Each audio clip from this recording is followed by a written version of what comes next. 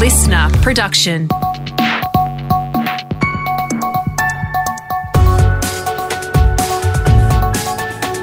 Australia Today's Morning Agenda with Natasha Belling. Good morning. Thanks for your company. Let's check what's making headlines this Monday, the 9th of August. Calls are growing for the New South Wales government to enforce tougher COVID restrictions after the state recorded record high cases over the weekend. There were more than 580 new COVID cases detected on Saturday and Sunday, and up to 330 of those may have been in the community while infectious. 6 people also died over the weekend, bringing the current outbreak's death toll to 28. Strategic Health Policy Consultant Bill Botel has told the project something needs to change. Victorian Stage 4 equivalent lockdowns that would have had the best chance of containing the infection and reducing it in pretty short order have never been tried in Sydney. So whatever is the idea behind the strategy in New South Wales, it's certainly not working. Meantime, the New South Wales government is stepping up its vaccine rollout with thousands of Year 12 students from hotspot suburbs to get the jab today at a mass vaccination hub. Tougher restrictions have also been announced for Penrith west of Sydney after new cases were detected in the region. And regional New South Wales is also on alert as COVID continues to spread across the state. Armidale has joined the Hunter region in a snap week lockdown after positive cases were detected, and new exposure sites have also been announced for Tamworth. Authorities have issued new warnings for Coffs Harbour, Dubbo and Mudgee after high-level virus fragments were detected in the sewage. To Queensland now, and while the lockdown has lifted for the southeast of the state, new concerns are emerging about a case in Cairns. A snap lockdown has been announced after a taxi driver tested positive after being infectious in the Cairns community for 10 days. He was one of 9 locally acquired cases reported across Queensland yesterday. Premier Anastasia Palaszczuk says all residents need to be vigilant and avoid travel. Now's not the time to be travelling to regional Queensland unless you are an essential worker, but please put off plans to visit family and friends in regional Queensland for the next 2 weeks. Meantime, changes to Victoria's vaccine rollout have come into play overnight, with 18 to 39-year-olds now able to access the AstraZeneca COVID vaccine. There are concerns the state's lockdown may be extended after all of yesterday's 11 new COVID cases were infectious while in the community. There are now at least 150 exposure sites, including a number of schools. Here is Victoria's Premier Daniel Andrews. The assumption has got to be that there's other people out there who have got this and have potentially spread it to others, and they haven't got tested. They're not isolating. Australia's first drive-through vaccination clinic will also open up in Melbourne later this morning. The Moderna vaccine could be given the tick of approval for use in Australia in the next fortnight. The Therapeutic Goods Administration is expected to give the jab the green light, and it's set to be distributed as early as mid-next month. Australian Medical Association Vice President Dr Chris Moy says it's time to vaccinate our 18 to 40-year-olds. It does appear they're the ones that catch it and spread it around a city. So focusing on that group is going to be really important. So to have more vaccines to add to the Pfizer army that we have at the moment will be really positive in the next few months. And support for Prime Minister Scott Morrison has plunged to record lows amid the ongoing lockdowns and the bungled COVID vaccine rollout. According to the latest news poll in The Australian, 49% of us are unhappy with the PM's handling of the pandemic. While Mr Morrison remains the preferred Prime Minister, his approval rating has dropped 2 points to 49%, while Labor leader Anthony Albanese has gained 3 points to 36%. Now let's check what's happening in your state with our reporters on the ground, and we return to New South Wales now, and thousands of residents across Armidale are now in a 7-day lockdown after a number of COVID cases were detected in the region. New alerts have also been issued for Tamworth. Our reporter Hamish Finlay says there are fears COVID is spreading across rural New South Wales. Well, that's the real concern in Tamworth, where a popular cafe and pub have been listed overnight as close contact exposure sites. The city's population of 43,000 will no doubt be watching Premier Gladys Berejiklian's press conference closely today to see if they too will be heading into lockdown. Armidale's 15-month COVID-free run came to an end late last week after someone infected with the virus travelled there from Newcastle, which is dealing with a growing cluster. Police are ramping up enforcement across the New England to ensure the virus doesn't spread any further. To Victoria now, and Australia's first drive-through COVID vaccination site will open today at the site of a former Bunnings.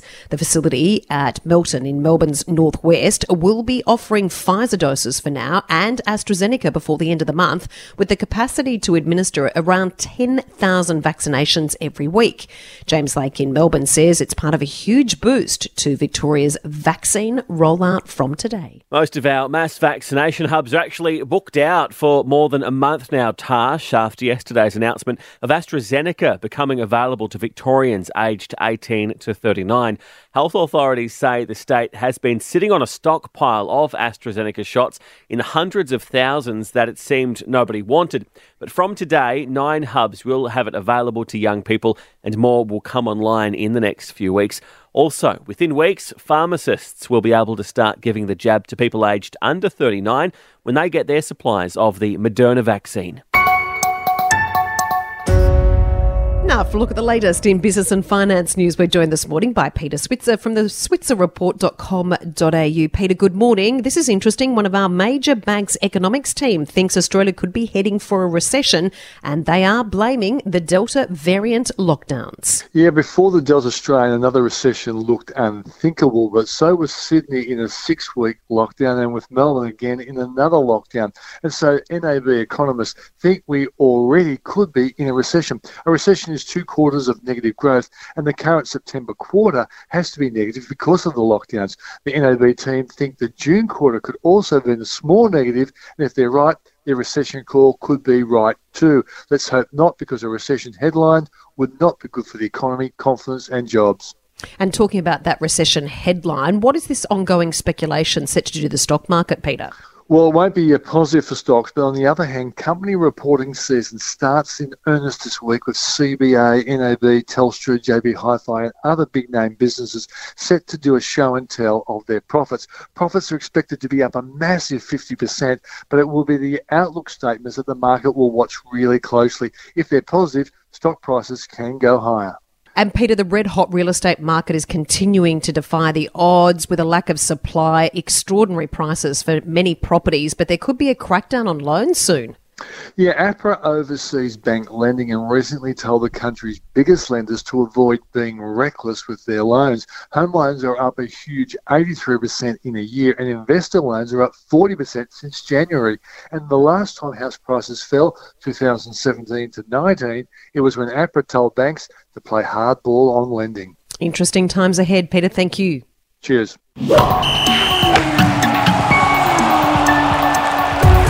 Time for sport now with Brett Thomas. And Brett, the curtain has come down on what organisers have called, of course, the most challenging Olympics ever. Yes, good morning, Tash. I think the miracle was that it went ahead, but when it did, well, how amazing has the Olympics been? Just having that on TV during this time in Australia when so much of the country has been in lockdown during various stages.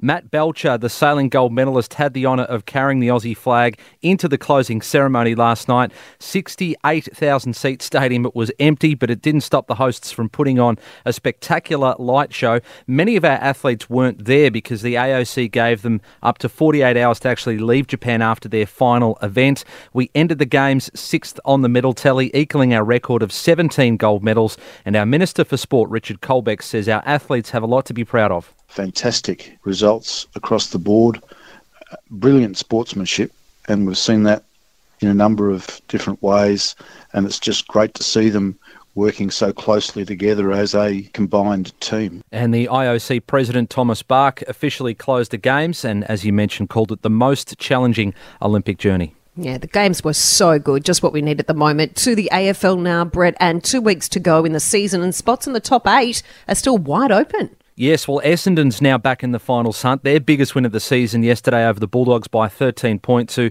had a late surge, the Doggies, but the Bombers managed to hold on. Peter Wright was phenomenal. 7 goals straight from just 9 disposals, and coach Ben Rutten says that as a club, they took a big step forward. I feel like we've been getting better, and today was a more consistent, well-round performance for us, but the next little phase of growth for us is about repeating that week after week. Now, the Dogs might remain top, but they have a massive injury concern. Josh Bruce going down with a suspected ACL tear in the dying seconds of the match. Coach Luke Beveridge is fearing the worst. Well, it's not looking good, but our guys will confirm what the outcome is after a scan tomorrow. The Lions mauled the Dockers last night. They have a slim chance of making the top 4, and the Hawks beat the Magpies. Second win in a row since Alistair Clarkson announced this will be his last season.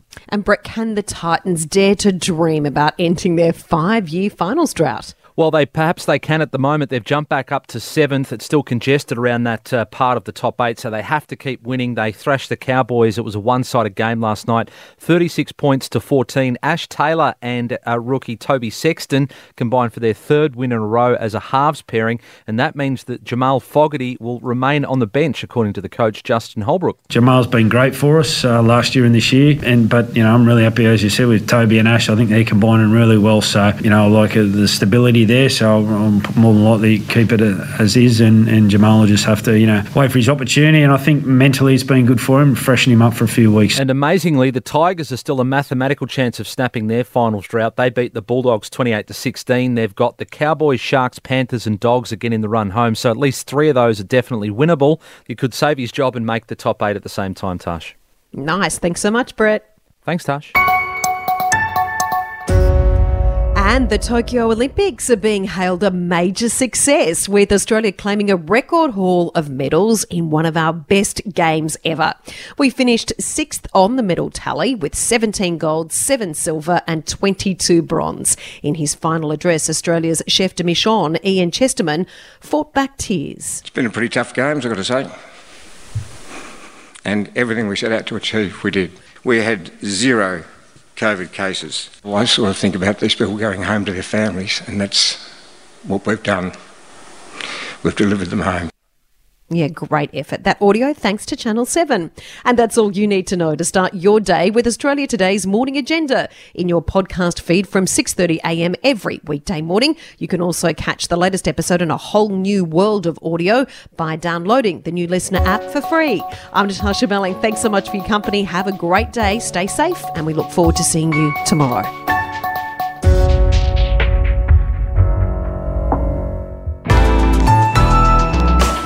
Listener.